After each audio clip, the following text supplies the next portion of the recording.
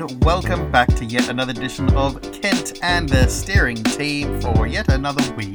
152 is the episode count for those playing along at home. As always, you are joined by me, Drew, Bianca, but no Kent. Unfortunately, he is actually present, but just on mute with audio difficulties. Anyway, on with the show. Teameth, how are we? We are good. Goodeth. Excellent. Fantastic. Glad to hear. Do you think people just spoke audience. like that back in the day because they all had lisps? Well, there's that rumour or the Mandela effect out of Spain about that's why things are like Jerez and Barcelona, because apparently the king had a lisp. I don't think that's true, but, you know, that's a theory as to why everyone spoke like that. Like that? Like this. Spain. Drugs. Talking about, instead of saying rugs, for example, you'd say drugs. Drugs. Yes. Yes. Anyway, on with the show. On this edition of the show, don't worry about that, Bianca. We have for you some exciting topics. Excitingly good and terrifying at the same time. We have Donald Trump's recent interview with Axio. Is it pronounced Axio? I'd say Axios. it is. It's pronounced Axios because it's Axios. It was an HBO special. Yeah, exactly. Done with Australian Jonathan Swan talking to Donald Trump. Yep. Fantastic, insightful interview into the way the mind of Donald Trump operates, as well as the Beirut explosion, the tragic explosion which has caused over 50 people to be killed. That was the initial reporting, but obviously that number has grown vastly, no doubt. 4,000 I would injured. imagine. And over 1,000 injured. There you go. 4,000. 4,000. Yeah, 4,000. Well, there you go. So, I was right. I said over 1,000. So, come on. In the ballpark. Technically right. Yeah. Technically right. A ballpark somewhere. And then if we have time, we also have some interesting reporting on Ellen DeGeneres and whether or not the Ellen DeGeneres show will be cancelled because she is allegedly a steaming pile of shit as a human being outside of the celebrity world. Anyway, on with the show. Team, where should we begin? Should we begin with Trump or should we get to the sad, kind of shocking news first? Maybe we should go with the sad news first because we don't know much on it and we tend to ramble. Okay, let's go to the shocking. Let's go to the shocking news first. Breaking news. So it is very breaking news. It's explosive, literally. Bianca, that's just not okay. You can't say that. It's just insensitive. I make one pun in all the episodes I've been on. Yeah, that's enough to do it though. No, you're absolutely right. Like, I think it was on Monday night for me, or Monday afternoon for me, it was Monday for me. There was an enormous explosion in Beirut, which at the very early on we knew nothing about it and why it happened, and it looked very much like a mushroom cloud, and therefore a form of atomic bomb of some kind. It looked so reminiscent of the little boy over Hiroshima. As it turns out, though, we've learnt that it was 1/5 the impact of what the little boy was over Hiroshima. But we later found out it was a chemical explosion in Beirut port, or the port of Beirut, and it has caused enormous injury, huge death toll, and just catastrophic damage across the entirety of the city. Bianca, do you have further details on that? Yeah, so it was I can never say this word, ammonium nitrate that went off. It was being stored incorrectly in silos off the port. So that's a major hub, that port, where people go in and out of Lebanon and into other countries. Like, I think they have their ferries and stuff leave there, but not tourist ferries and all that, like transport goods and stuff. So they've obviously seized things that have come into the country and probably have been dodgy, and they've put it all in this warehouse not correctly. there's nothing that I can find that actually says what caused the spark, but it's we believe it's an accident at the moment. Yeah, it looks like an accident. None of the major terrorist groups have come out to claim it. It just seems to be a misfortunate accident. I think from the footage, it looked like something was on fire first. So it could have been that maybe there was a fire and then something hit something that was flammable. But there's very little information so far. And now, I mean, obviously, there's strangely enough, montages or compilations of footage of the blast and the explosion that went off. It's totally crazy. One of the bits of footage that I did see was of someone essentially standing right next to there was the pre-blast and the fire that was going on beforehand, and you get to see right up close, and it was interesting because it almost looked like it was fireworks going off within it. You could see sparking and flickering of fire and light happening within the initial fire, and then suddenly it goes off, and then we see the footage from further out where you see the blast radius and the basically the disruption of the air around it. It looks almost like something breaking through the sound barrier in the way that it creates that kind of dissipation of the air and then disrupts the clouds and all that. But yeah, this footage from right up close, right at the base of the explosion, on basically the rooftop of one of the buildings, literally overlooking the site. It's just unbelievable. Like, I cannot believe that footage. Is that the one where the dude flies backwards? Well, it's one of the ones where the guy flies backwards, because there's also the footage from the rooftop of a high-rise not too far from it. There's also the footage from inside of a car, and the guy looking at it, kind of holding his camera out the right-hand window of the car, and then suddenly it goes off and the car just gets totally destroyed or totaled around him. It's unbelievable to see the impact and the damage it's caused to inanimate objects, to buildings, to windows. There's also that aftermath footage inside the new build construction, where freshly put in plasterboard roofs and stuff has been destroyed and collapsed, and the window frames are buckled in, and there's just a mess everywhere. It's crazy to think of the toll that it's taken on objects and buildings and stuff like that. You can only imagine the impact on people. You've seen the injuries and the shocking footage of people covered in blood and just in total agony and the destruction of it to people. I'm sure a lot of people have lost their hearing as a result of that, because that blast was enormous. And again, you think of the toll it will take on a body to have that kind of force go through, if it can do that to buildings. I mean, it's just, it's shocking. I cannot believe that that's happened, and it's just such a, my heart goes out to everyone, because what a frightening, terrifying experience, and to have no idea what's going on at first. And you kind of, you get to come to terms with the fact afterwards that it wasn't a terrorist or an act of war incident. It was an accident, but it doesn't change it. I mean, you just be shocked from it. As terrible as it sounds, it's somewhat humanizing in all of this crazy crap that's happened this year that it was an accident, if you think about it. And not even just this year, since the beginning of the decade, in the amount of terrorist attacks and missing planes and all that stuff that we've had, that this was simply a terrifying accident. Like, it's not even a weather thing. It's not because of, I count our bushfires this year as negligence on behalf of our government. I don't know if anyone else does. Oh, I agree completely. Yep. So, but the fact that, this may even come down to negligence too, in regards to how it was stored. But it's just somewhat, it's just so random that it happened. And the footage looked fake to me.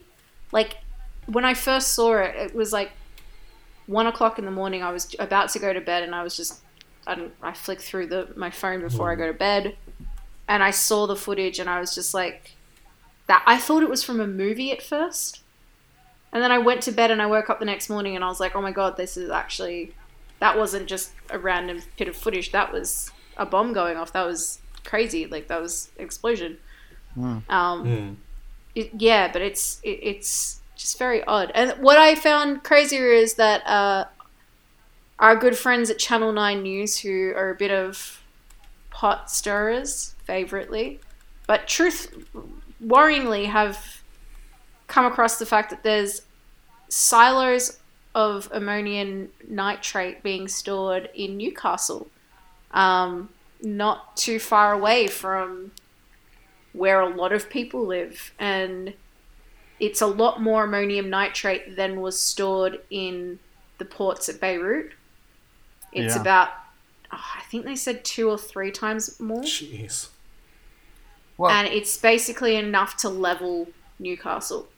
Well, again, I mean, if I look at this, I've got an article from the ABC open, and it says that the deadly Beirut blast that killed more than 100 people has driven fresh calls for a large ammonium nitrate stockpile and plant in Newcastle, storing up to 4 times the amount reportedly donated by the blast located to be relocated away from residences. So the Lebanon's interior minister basically said that there was 2,750 tons of ammonium nitrate that was in the Beirut blast. Newcastle's stockpile has between 6,000 and 12,000 tons of the stuff. No. That's a massive difference to not... Like, 6,000 to 12,000 is a massive... Well, I mean, gap. that alone is like 3 times the blast. That is a wide margin. Exactly, that margin is 3 times the amount of the blast of Lebanon's attack. Or blast, I should say. The plant is within 800 meters of North Stockton residences, and is within 3 kilometers of the Newcastle blast. But Orica does say that the safe storage of the chemical is strictly regulated and audited. I'm sure the one at Beirut was as well. Well, see, what's interesting. So I've been reading that the one that was in Beirut was, it was seized goods. So it was being stored, but not by professionals. It was being stored as seized goods, basically. Yeah, so it must have come across with the wrong papers or something. Yep. Yeah. And then they just stored it like we do with all illegal goods. They just put it in a warehouse somewhere. Which is worrying to think about, that there's probably like a warehouse in Australia and in Sydney with like every illegal thing that you could think of that's probably ill-stored because it's just stored as random objects rather than as... You make it sound like possibly... You make it sound like the warehouse at the end of Raiders of the Lost Ark. Well, I'm assuming that this is what it would be like. It would kind of be like that. I've seen enough like warehouses, how they're stacked when it's just random objects, and what else are they going to do? They don't know what they're dealing with. They just know that it's illegal. Yeah. I was just having a thought about it because I'm looking at an image of the bomb blast. You know, with the red smoke that got emitted from the explosion. The image that I'm looking at is showing the shockwave blast going out across the sea as well. Now, one thing that's interesting about the sea is that you could be on the other side of a pool and someone could be tapping the edge of the metal ladder or something like that into the pool, and you'll hear that clicking noise from the other side of the pool because what sound is transmitted underwater travels much further than what it would above the water, because there's nothing to slow down that sound. If there was someone scuba diving in the next bay, if there were fish around, every single one would have been either killed, deafened, completely damaged, as in, you know, physically just crushed by the shockwave. But, you know, I mean, you think of the damage that was done on land. I mean, I'm just thinking about the damage that would have been done on in the water, because the land or the dock where the warehouse was doesn't exist anymore. It is now in the sea. This thing created a crater, so you can just think of the damage that would have been done in the sea as well. Like, it's just unbelievable. To to, I think Drew, you said, or Bianca said that it looked like, a game, or it looked like a movie or something like that. It looked fake. It did. I mean, again, there was the footage from someone on the rooftop, several, I guess a kilometer away on a high rise, looking down at the blast, and they dived back as the shockwave hit them and it blew everything around them apart. And then they got up and looked back at it, and all you could see was this menacing kind of evil, mile-high red cloud billowing up into the sky. Just shocking, and then the alarms start to go off. But there's that moment of just total evilness of an explosion like that. It's just unbelievable. So the thing that I can't get over about it, and this is making it feel a lot more relative, a lot more close to home, is that the blast, the radius of broken windows and just the impact was around the 30-kilometer mark. The 30 kilometers from it, windows were blowing out. To put that in terms people here in Sydney would understand, from Sydney CBD to, let's say, Parramatta is 25 kilometers. That means if something like this happened in our CBD, it'd be blowing windows out all the way to Parramatta and beyond. Yeah, absolutely. I'm not sure how well people are grasping the concept that this is actually... It's not just a minor thing that's contained to the city, that it's affected well outside of that city area, that it has had a massive impact. And you were saying that it could be felt from Cyprus. Or felt or heard? Heard from Cyprus. That's phenomenal. It's 200 kilometers away, I think it was. That's... wow. Jeez. Yeah, I was just watching a video where someone's recording from their car, and they're driving past, and someone's recording, and literally all of their windows just explode. Their airbags go off, while they're recording this, because they don't see the mushroom cloud hit. They just see an explosion of glass, and it's quite. Yeah. Yeah, that would be frightening. Imagine just driving along and then everything explodes around you. That would be terrifying. I can't imagine it. I cannot imagine it. I'm trying to, but I just can't. What a shocking position to be in. So, question: what do you think they should do with the ammonium nitrate in Sydney, in Newcastle? Sorry. I think it should be moved further away from residences, but at the same time, I mean, because who knows when something could go wrong? That's the issue. No one knows. I mean, no one plans for that. It's a bit like that explosion that went off a couple of years ago. Was it in Waco, in Texas? I know that Waco's had other issues, but it was in Waco. Yeah, it was Waco. And that explosion was enormous. It wiped out people's houses all throughout the town, and this stuff was still being stored out on a farm on its own. So you can just imagine the damage that this Newcastle storage facility would cause to Newcastle, and Stockton around it, and I guess Port Stephens as well. I think it should be moved.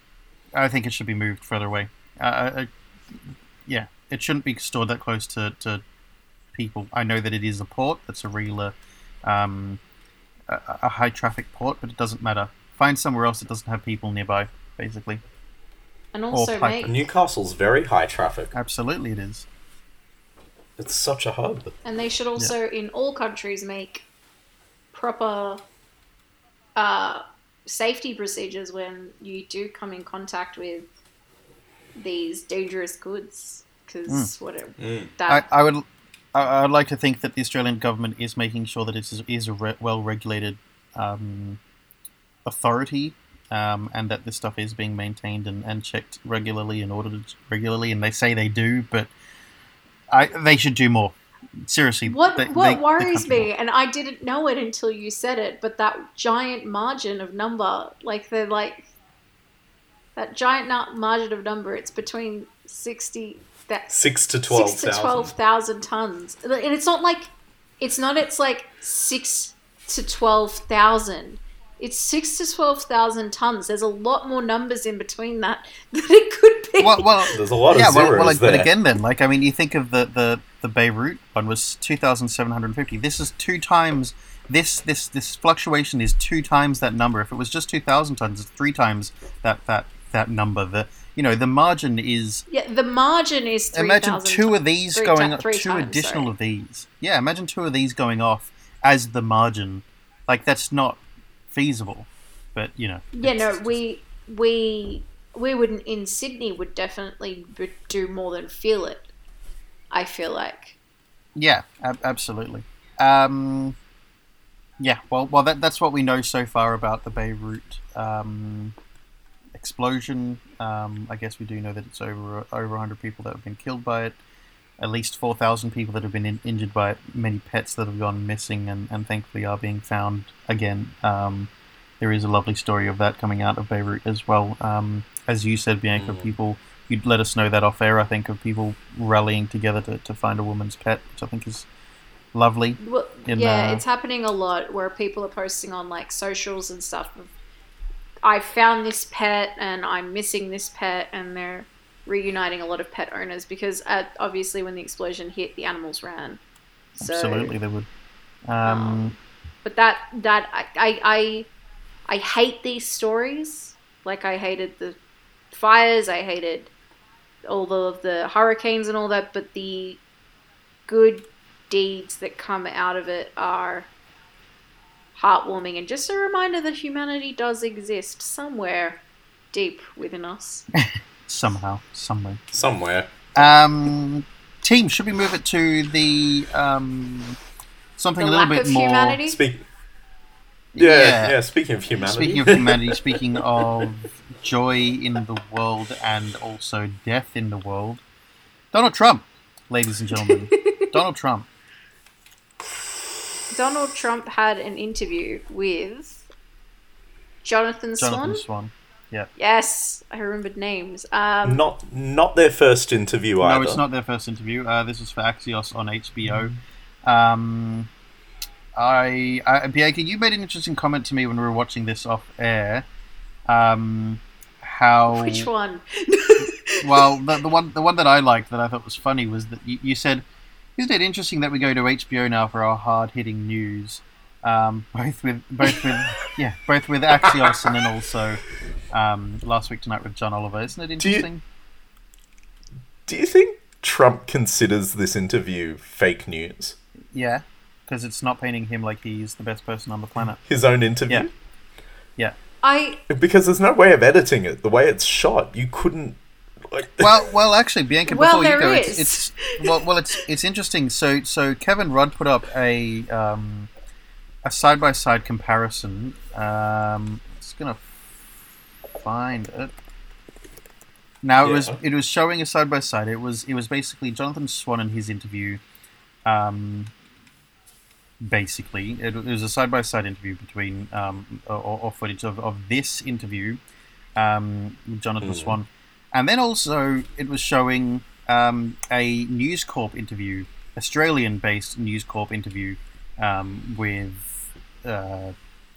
Donald Trump. It was with a Murdoch paid, as Kevin Rudd would put it, Murdoch paid jester, Paul Murray, in fact. And what's interesting between the two interviews is that Jonathan Swan's one's hard-hitting and actually being very honest and not trying to... There's no bias in his interviewing or his reporting, as in there's no bias to either side. He's not kind of pandering to Trump and being like, you're doing a wonderful job in everything that you do. He's also not kind of going against him and just trying to... We'll get into that in a minute, actually. Into that. His interview techniques were amazing. For sure. Well, then again, it's showing snippets of Paul Murray's interview, and Paul Murray is standing there smiling with a microphone with Trump and saying, "Mr. Trump, look, do you have anything wonderful to say to your loyal supporters in Australia? Hey, tell me all about how much fun you're having and what sort of adventures you're going on and stuff." It's like, what relevance is any of this horse shit? How is any of this relevant? What kind of interview is this? That's the sort of interview you expect on Entertainment Exactly. Tonight. It's bullshit. It is basically pandering to someone, and it is a joke because it doesn't achieve anything but paint them in a good light. And you could paint anyone in a good light if you're just pandering towards them and talking about complete rubbish like that. But that's Oh, fake look, news. Hitler That is was an fake amazing artist. You could say that. Like, you Yeah. can say anything nice about anyone, but that's Precisely. not the truth. You know, it's funny. I was thinking, Bianca, of Hitler in mind when I was like, you could make anyone look good, because you could make anyone look good. Absolutely, you could. I mean, you could turn around and you could look at completely out of context things that Hitler did as well. You could look at the fact that Hitler did a wonderful job in making Germany a great economy again. It brought manufacturing back to Germany. It brought Germany into the industrial world. He brought jobs. It made jobs. It made the Autobahn. He did great things for the He economy. gave them a sense of pride at one stage because they a great had pride, something infrastructure. unifying. You know, he did wonderful things. He did also cause Make Germany great He made again. Germany great again. He did cause the death of millions of Jews, but he made Germany great again. Yeah. And in one of some the way. most devastating wars of the world. Well, More yeah. deaths in World War II than any other war in the world. And there you go. See, but Donald Trump, if it was Hitler, would be like, well, that's fake news. You're not reporting on how good I am making America. It's like, yeah, but And- you can't yeah. take the good without the bad. You can't take the bad without the good. Because both exist. Trump doesn't have world wars, he just has the China virus. Exactly. But he still Yes. somehow calls himself a wartime president, so, you know.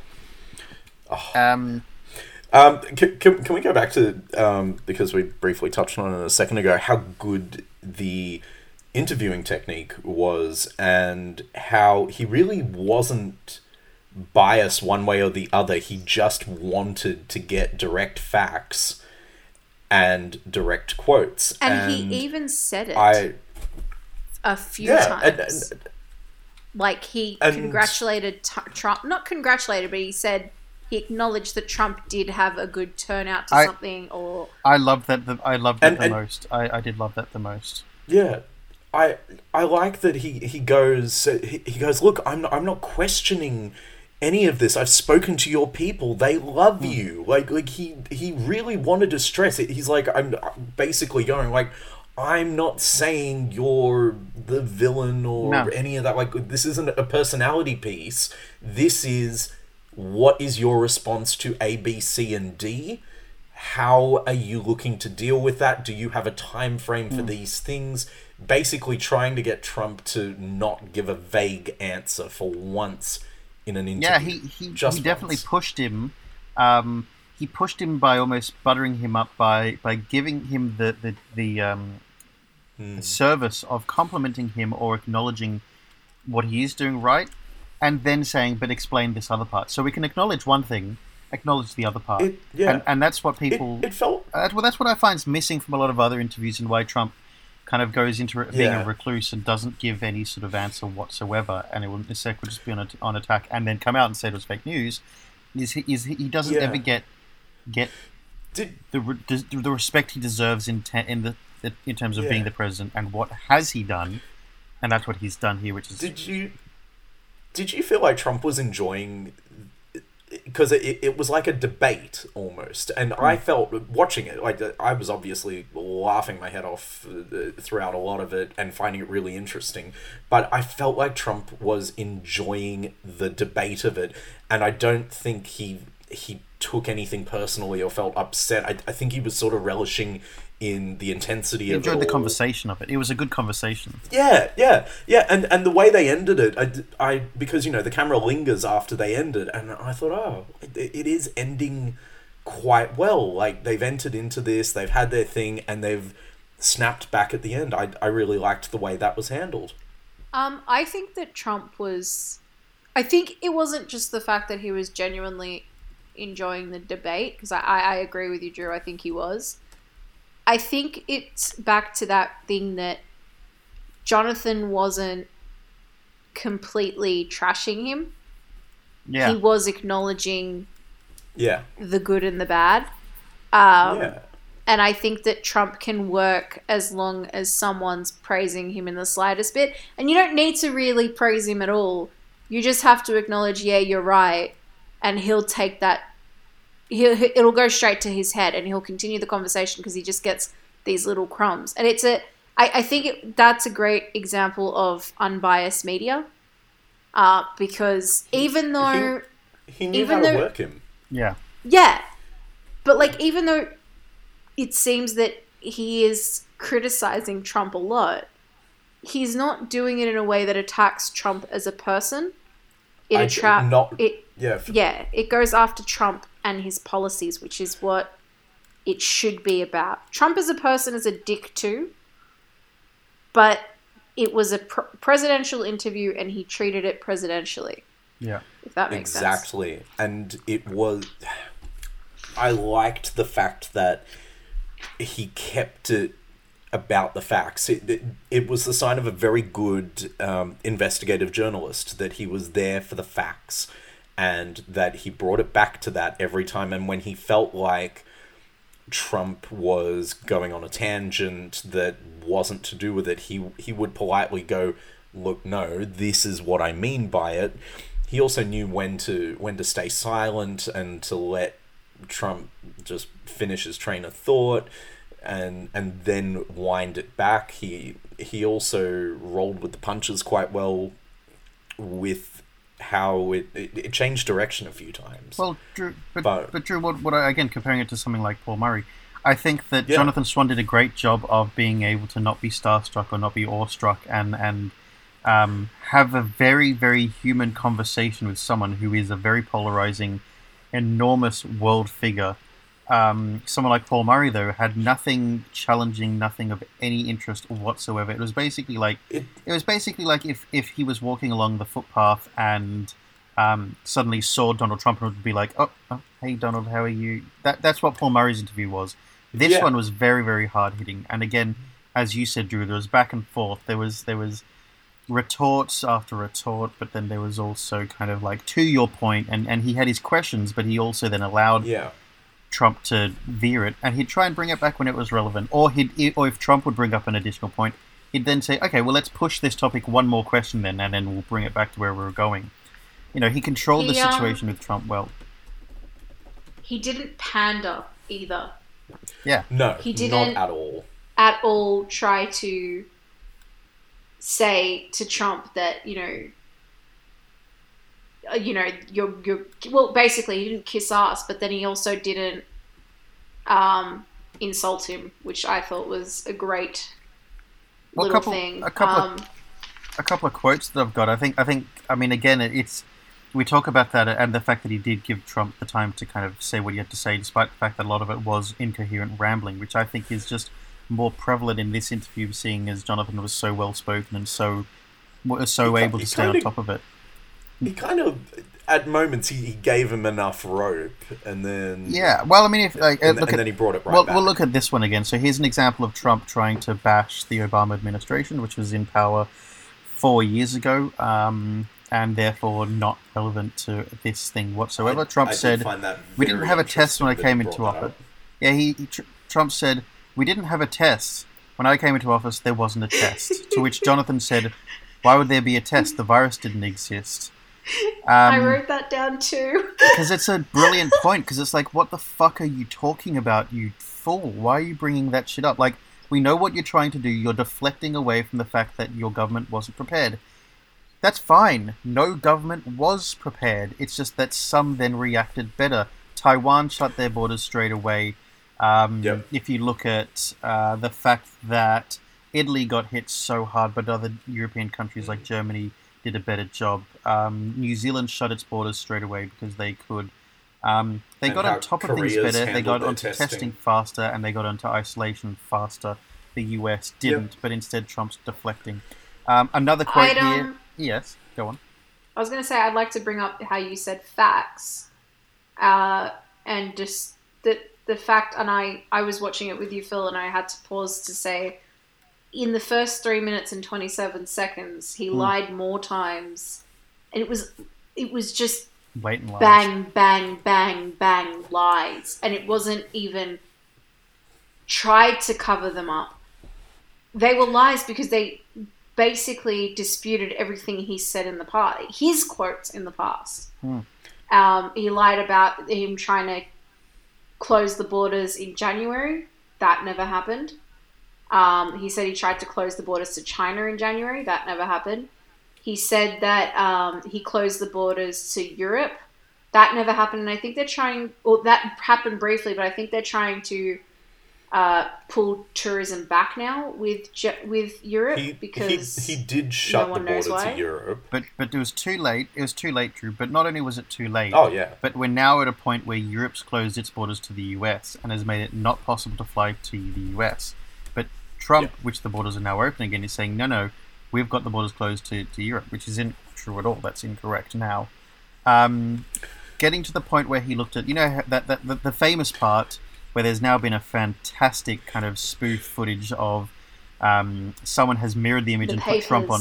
Yeah, someone's put Trump on both sides of the interview, both the interviewee and interviewer. It basically looked like a conversation between two Trumps. So at one point, Trump got a bunch of papers out which had charts on them, very childish-looking charts, big numbers, big blocks, very easy to read. It got to the point where Trump said, if you look at this, we're lower than the world, we're lower than Europe. To which Jonathan very confusingly just looked at Trump and said, lower than the world? And then Jonathan retorted again with, oh, you're going by proportion of cases. I'm going by proportion of population. To which... Yeah, because he took the slip of paper because he couldn't understand couldn't understand what the hell he was talking about. He takes 30 seconds to read through it and then realizes, oh, okay, that's what your chart is. And so basically then, so when which, I mean, is obvious. Why the fuck would you compare it to proportion of cases versus, so deaths versus the cases? That's completely irrelevant. The number of deaths is critical, the number of cases is critical, but not as a comparison between the two, because of course that number is going to look much better in some places than others. And so Jonathan said, no, I'm going by population. To which Trump, and I wrote this down and wrote down what his look was, his face basically looked cheated and looked like he was dumbfounded and a deer in the headlights. He was shocked by this idea that someone would compare it to the number of population, not the number of cases. And then Trump, the best line then was Trump's response to that, so after looking like that, was, you can't do that.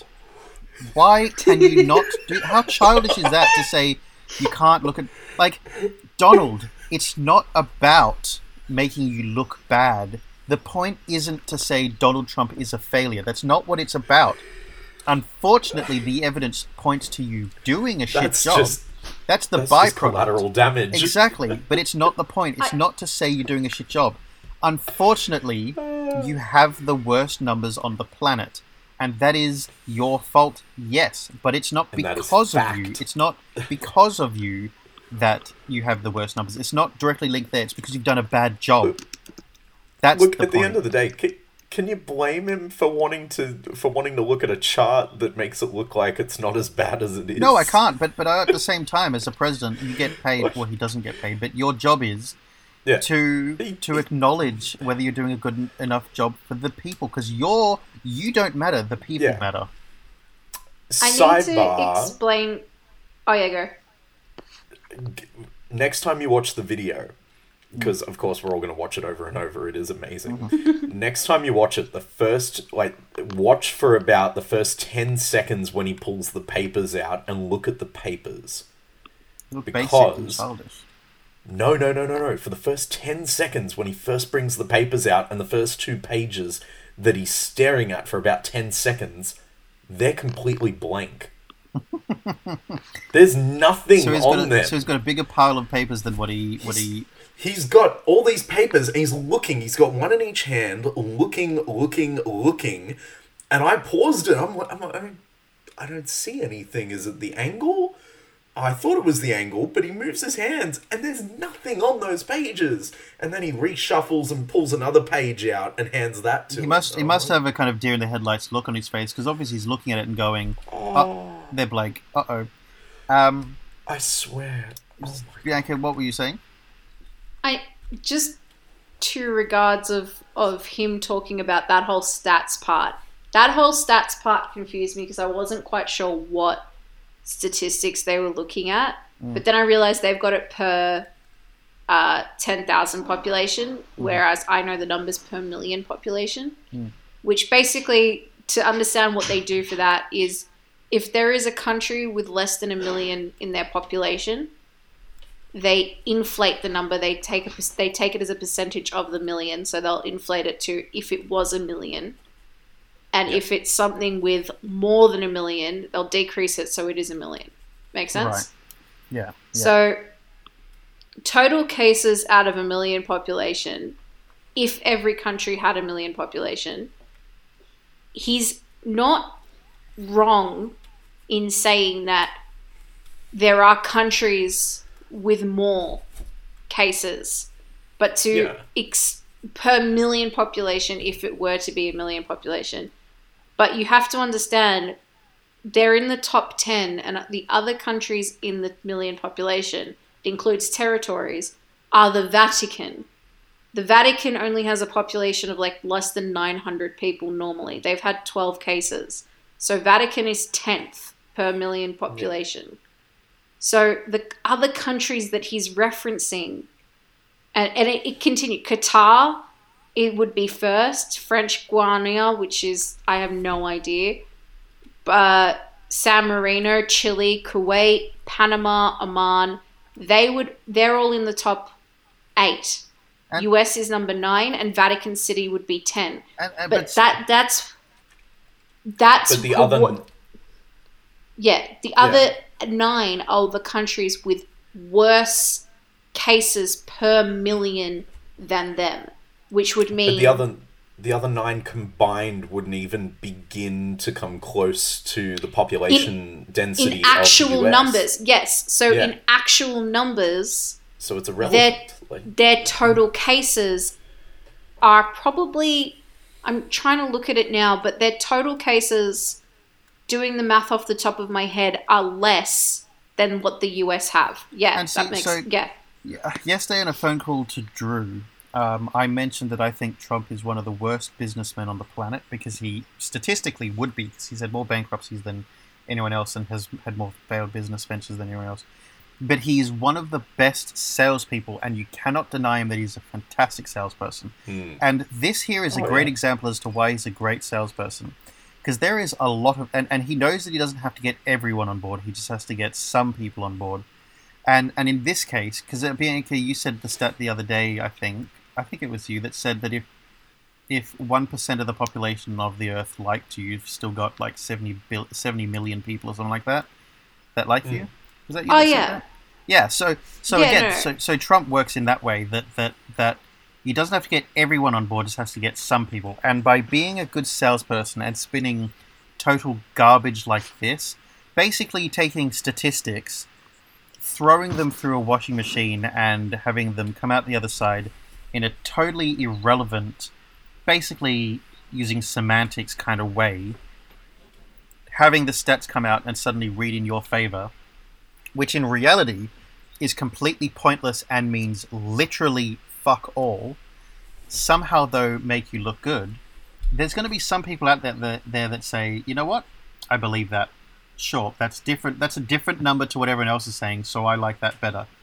Purely for that reason, because people are stupid like that. I mean, again, Trump got elected, didn't he? So, but again, people are stupid and they'll look at it that way. Anti-vaxxers exist. People think that way. So that's Trump's view, is to, you don't have to win over everyone, just win over like 1% and that's enough kind of thing, because 1% is still enormous. And that's what he's doing here. Again, he's taken stats, which are incredibly damning, spun them through the machine somehow and made them come out making America look good when you're comparing it to places like the Vatican, which have 900 residences, but if you scale that up to be on a per million basis, of course it's a higher number. Of course it's a higher ratio. But I need to explain how ridiculous what he's doing is, because he's actually comparing different sets of numbers. So that set of numbers that he's comparing, in which he's like, yes, but there are countries worse off than us.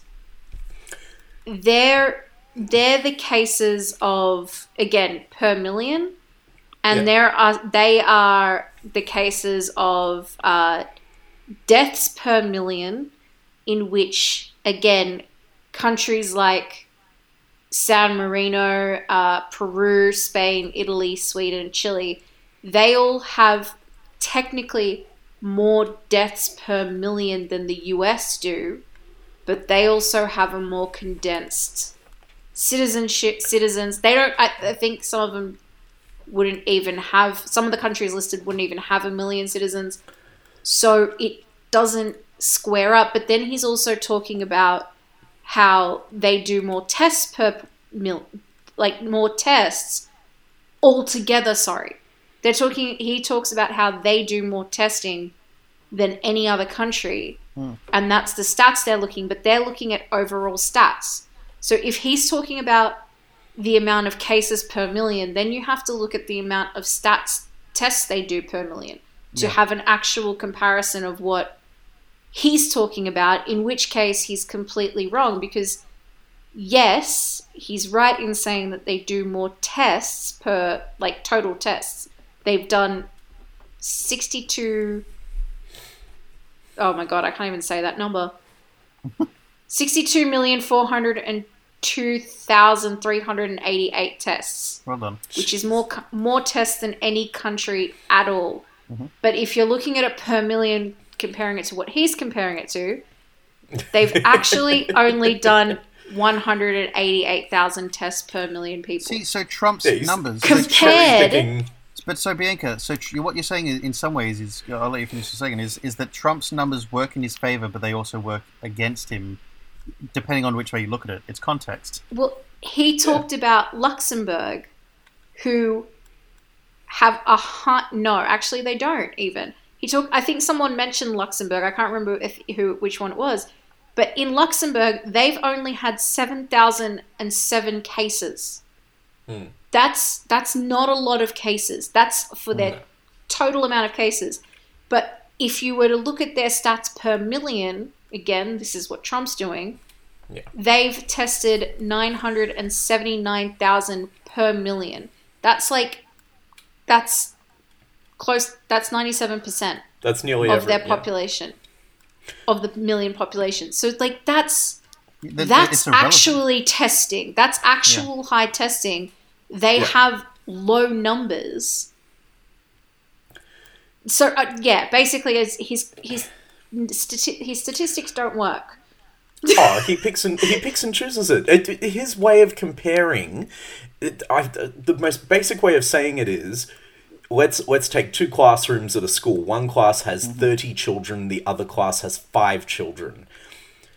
The class with 30 children has 10 kids off sick. The class with 5 children has 3 kids off sick. He's arguing that based on his scaling of the millions and whatever, that his class with 10 children off sick is doing better than the class with 3 out of 5 off sick. Yeah. Because he has 20 students left. Because he's got 20 that are not sick as opposed to 2 that are not sick. And that's just it though. He's using semantics and using context to skew the results to be in his favor. Again, but it doesn't change the fact that he's had more people. Yeah, exactly. It doesn't matter. Like, he's still wrong, but he's delusional. And it's not just that; it's the effort that it's taken. The fact that, like, had to work hard saw to get those images in Italy of people sitting in their houses and playing music for each other because the entire country was like, you know what, we fucked up. We need to sit inside of our houses and we need to make sure this doesn't spread. In Greece, they had to text the government in order to leave their house to go to the shops, and they did it. And Greeks are completely anti-government. They don't pay their taxes. They don't do anything. But they were like, you know what? We need to deal with this situation. We're going to actually stay at home. We're going to pay attention and listen. Every other country has done their part. Yeah. Every other country has done their part. Yet I still see Americans protesting masks and, you know, I love the protest where it's mums who want to send their kids back to school and then there's a dude dressed up as the Grim Reaper going, yes, please send your kids back to school. Yeah. That's my favorite protest ever. Amazing. Yeah, it's fantastic. My favorite moment in this interview was Trump explaining science. where he explains how they evolved the test, and he goes, "That is science. They call that science." I just find yeah, Drew. There was a point where he goes, "Are you ready for this, Jonathan? You ready? Are you ready for this? Let me explain it to you." And then he just starts to explain. It's like, what are you talking about? Like, and Jonathan's just like, "Yeah, go on, I'm ready." Yep. What are you doing? There was It's another when Jonathan breaks and smiles a couple of times. Yeah, he does, like, and even oh, just God. even when you see him just He close tried his so eyes, hard. he just closes his eyes and goes like what? Again, so then this is a point that I loved. It was talking about the Russian bounties on U.S. soldiers. Yes. So Trump basically flat out. I'm paraphrasing here, but basically, the conversation went something like this. Trump said, "It never reached my desk. Intelligence didn't think it was. It never reached my desk. Intelligence didn't think it was real." To which Jonathan said, "It was in your written brief, though. Do you read your written brief?" To which Trump said, "I do." And then Jonathan said, I read my brief. It never made my desk. and Jonathan said, "Do you?" And Trump said, "I do. I read a lot. They like to say I don't read. I comprehend extraordinarily well, probably better than anyone you've interviewed in a very long time. I read a lot. I spend a lot of time at meetings." Again, to repeat that line, I spend a lot of time at meetings. Usually it's once a day or at least 2 or 3 times a week. Intelligence. Jonathan said, "Because this was apparently in your daily brief." Jonathan then said, "The U.S. troop level is roughly..." Sentence? Yeah, no, exactly. That doesn't make sense. But that was. I said the other parts were paraphrasing. That was a word-for-word quote. I had to watch it back a couple of times, and I got it word for word. Moving a little bit further along, then, to the idea of troop numbers in Afghanistan. Yes. Jonathan said that U.S. troop level is roughly the same as it was when... "No, you're wrong," said Trump, cutting off Jonathan. "No, you're wrong." Jonathan looks shocked and confused. "Mr. President, I'm sorry." And then blah, blah, blah, blah, blah. They went on and basically compared numbers against semantics. And then Jonathan said, "Okay, you started at 8,800. That's when you took over. You boosted the numbers to 14,000, and now it's back down to 8,500. Trump then said, we'll soon be at 4,000. And then Jonathan said, "Oh, when?" And then Trump said, when? So then Trump said, very soon, very soon. And Jonathan said, "Very soon, 4,000, like how soon?" To which Trump said, "I don't want to tell you that." So then Jonathan said, "Why? It's big news." And Trump looked at him with a very confused face again and said, "What's big news?" And then Jonathan said, "That you're sending the troops home." Now, once again, moving along to the election. Where do you think how many at election time? Yeah, exactly. Yeah, basically on the election. So how many will there be at election time? And he said 4,000, 5,000, and Trump said 6.5. Yeah, Trump just didn't really have anything committal to say on that. I'd like to think about there's 6,500. Yeah, it's like, why don't you just be specific? What's the issue with being specific? Yeah. I wrote one of the quotes from when he's talking about Russia, where he goes, "Yes, I have heard of that. It never reached my desk." Yeah, like exactly. It did reach your desk, though. It's common knowledge because your briefings get released.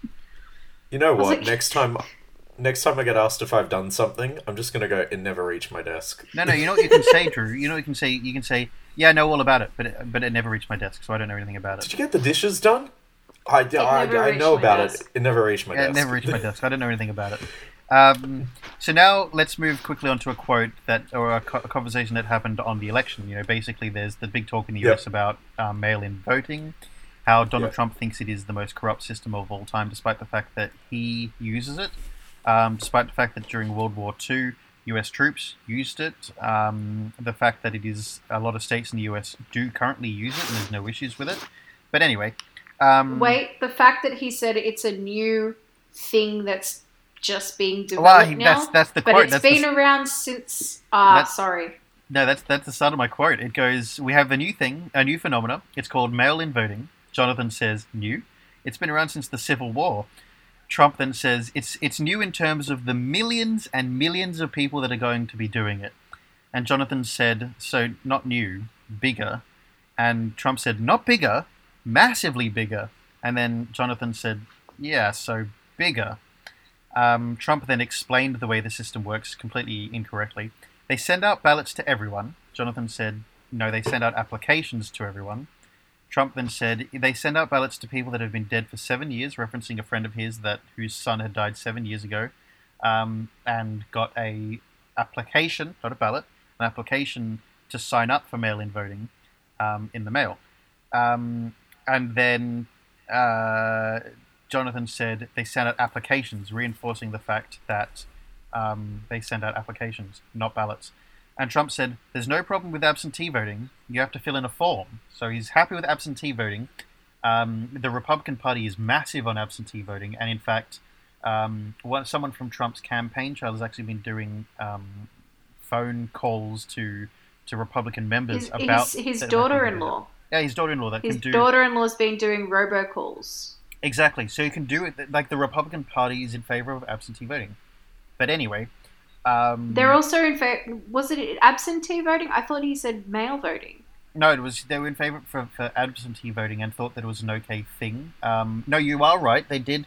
Jonathan made the point of the fact that his sister-in-law, whatever it was, or whoever it was, daughter-in-law was doing the robocalling, because Republicans are historically in favor and currently in favor of mail-in voting. So you are correct on that, Bianca. Jonathan made the point then to challenge Trump on the fact that the absentee voting has a form to fill out, and saying it's the same form for mail-in voting. It's the same form. They sent out applications, not ballots, to try and stop Trump one more time. To which Trump then came back with, once again, they send out ballots to anyone. And it's like, Donald, just because you're saying the same thing, you're wrong. They don't. They send out applications. Make it true. Yeah, and you know, it's just a joke. I mean, obviously they spoke about that topic for a little while, but that's all I got from it. They talk about it for a while because Trump goes into the story about his dear friend who... The son that's been dead for 7 years that received the form in the mail. I mean, we know that that's a thing that exists, but again, it's not ballots, it's applications, and it's because someone else hasn't done the paperwork to say that they are dead. It's the same form, though, Drew. It's the same form that you can download online. It's just that they know that if someone signed up for absentee voting or mail-in voting, you get the application form to confirm you're still in for that. It's online. I appreciate the point Trump was trying to make with that, but his stats aren't right and his facts are wrong. Yeah, it held no consequence in the end. It's taken me a while to think about this, but I finally pegged what interview this interview reminded me forcibly of, and it felt like the Andrea Canning Charlie Sheen interview that we all remember, the winning interview. God. Well, it reminds me of a different interview. It reminds me of an interview which a now current HBO stablemate John Oliver did with not Philip Roddick. I can't remember his last name. The NRA guy. Exactly, the NRA guy, in which John Oliver came in with all these stats and statistics in a very similar way to Jonathan. Very happy for it to be quite conversational, you know, kind of guessing or preempting some of his Philip's responses to things, like, for example, put your hand up if you're going to assume if something is a conflict of or in breach of your Second Amendment rights, kind of thing. And he was kind of preemptively kind of challenging that or acknowledging that. But they just got so kind of conversational and almost into a debate. But there was never kind of really any hatred or like, this interview's over. The interview kept going. Until John Oliver twisted him and he goes, yes. That's my point. That's my point. Let's get this show on the road, shall we? Let's try and wrap it up quite soon. I think we'll get to Ellen DeGeneres next week or even the week after. We'll talk about her at some point in the future. Maybe do a feature episode on her. Maybe by then we'll understand. We'll hopefully have some more answers then. Yeah, we'll try and have some more answers. My last point, you guys, if you have any final points, basically my last point will be on the Ghislaine Maxwell, obviously Epstein's girlfriend kind of part where basically Jonathan said... that was so weird. I forgot about that, but that was just the weirdest... Jonathan basically... he challenged and said, you wished her well. What do you mean by that? And Trump said, I wish her well. Her boyfriend was killed or committed suicide in jail. Jonathan said, she's arrested on child sex trafficking charges. Why would you wish someone like her well? And Trump said, I don't know that. And Jonathan said, "What do you mean you don't know that? That's public knowledge. We know that's happening." And he said, "I'd wish anyone well that was going into a jail where their partner was killed or committed suicide in jail. So I do wish her well." And it's like, Donald, you fucking idiot. Stop digging the hole. Stop I enjoyed the fact that Trump was very open about the fact that he clearly believed Epstein could have been killed. Like he didn't. Yeah. He didn't just say, "Oh, where he committed suicide." It was, how am I to know? He could have been murdered in Exactly. there. Exactly. Bianca, your final points on the interview? I thought it was a great interview. And very glad that Jonathan Swan is a Sydney sider and representing us well. Yes, good man. But, like, I don't know. I wrote so many notes and it was just so ridiculous that I don't know where to start with it or finish with it, obviously. But, yeah. Well, just quickly, Drew, before you have your final point, maybe we go back, we swing back around to this next week and do a part 2 on this interview. The following week, we may be looking at doing a Last of Us part 2 review. Finally, might have that for you, not next week, the week after, we're thinking. So perhaps next week. Give me 2 weeks to play the game. Exactly, and I do want to replay it again, so I will try and play it again in that time, as painful as it's going to be. I do not. Yeah, but see, I will probably be skipping a lot of the cutscenes and playing a lot of the gameplay. But maybe we talk more about this. I have to go out to EB and get it, so please give me 2 weeks. So perhaps we'll next week swing back, talk more about this interview, maybe the second half of the interview. There wasn't much more to go, but nonetheless, second half of this interview and a little bit more on Ellen DeGeneres and anything else that comes to light. Drew, your final points on this? Okay, so I got to the end of the video at 4 o'clock this morning. Thank you for pushing me to watch it. I'm very glad I did.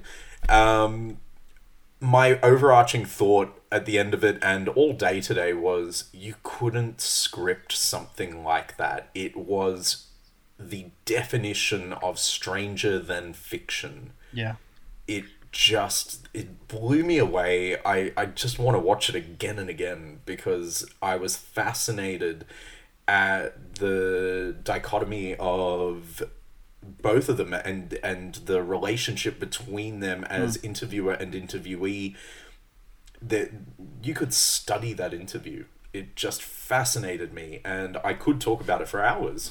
Yeah. It was really interesting, and it was so much about nothing, and yet it was so interesting to It was about nothing, but it at the same time was about everything and fascinating. Exactly, and it was very telling.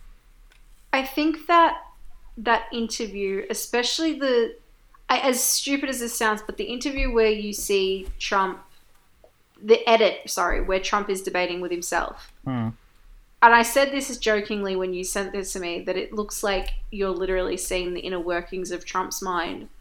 But that video where that whole interview, you can see his inner workings because he contradicts himself, because he goes back on statements, because he just rambles in circles. And it's fascinating to watch on that part, like psychologically what is going on with him. But I think one of my favorite things really is when he was talking about how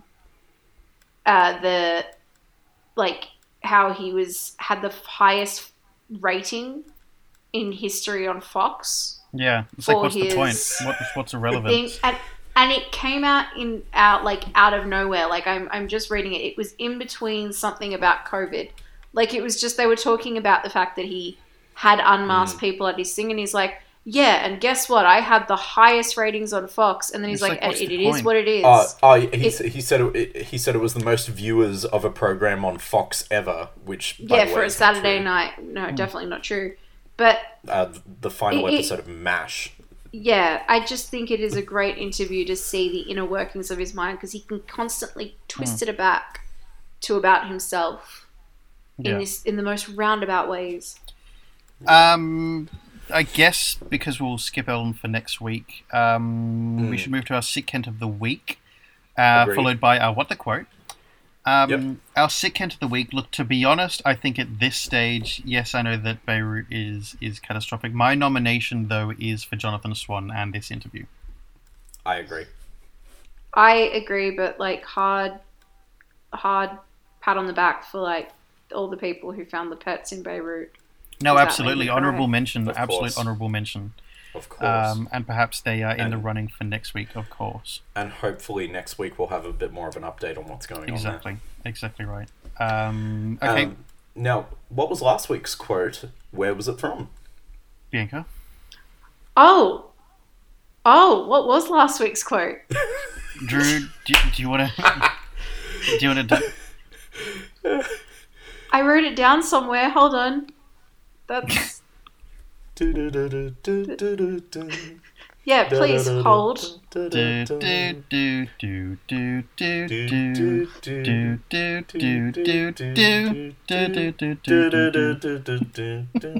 I genuinely have no idea where I put it. Drew, do you want to deliver it? Well, not last week's one. I'm going to deliver this week's one. Okay, last week's one was... I'm trying to get it out properly. Pardon my French, but you're an asshole. That's right. Oh my god! How could I forget it? How could you forget that? I can't. Like, what the How hell? could you? Anyway, I just Bianca? found the notes as well. Like, no joke. As you were saying it, I found the notes. Bianca, Okay. from It is obviously from Ferris Bueller's Day Off. Bueller. Anyone? Okay, Drew, go for this week's. All We right. had no guesses on last week's one, but go for this week's one. I have this week's one. It is an exchange between two people, so I won't split it. I will just read the quote as it is. We have top men working on it right now. Who? Top men. That is the quote. If you know what Was that's that from, just Donald Trump? No, but extra clue for those of you that have listened to the entire episode, we have actually mentioned where this quote came from in this episode. okay, well there you go, everyone. A little bit of a Yeah. clue for you. Make sure you listen back through the episode and have a listen out for that. Yep. Reach out to us on any sort of platform that you want to or can to let us know what you think that quote is from, if you can be bothered. Bianca, thank you as always. Thank you, Philip and Drew. Drew. Well, thank you, Drew, as always, and thank you, Bianca. Thank you, Bianca. Thank you, Philip. Until we meet again in 1 week from now, audience, yeah.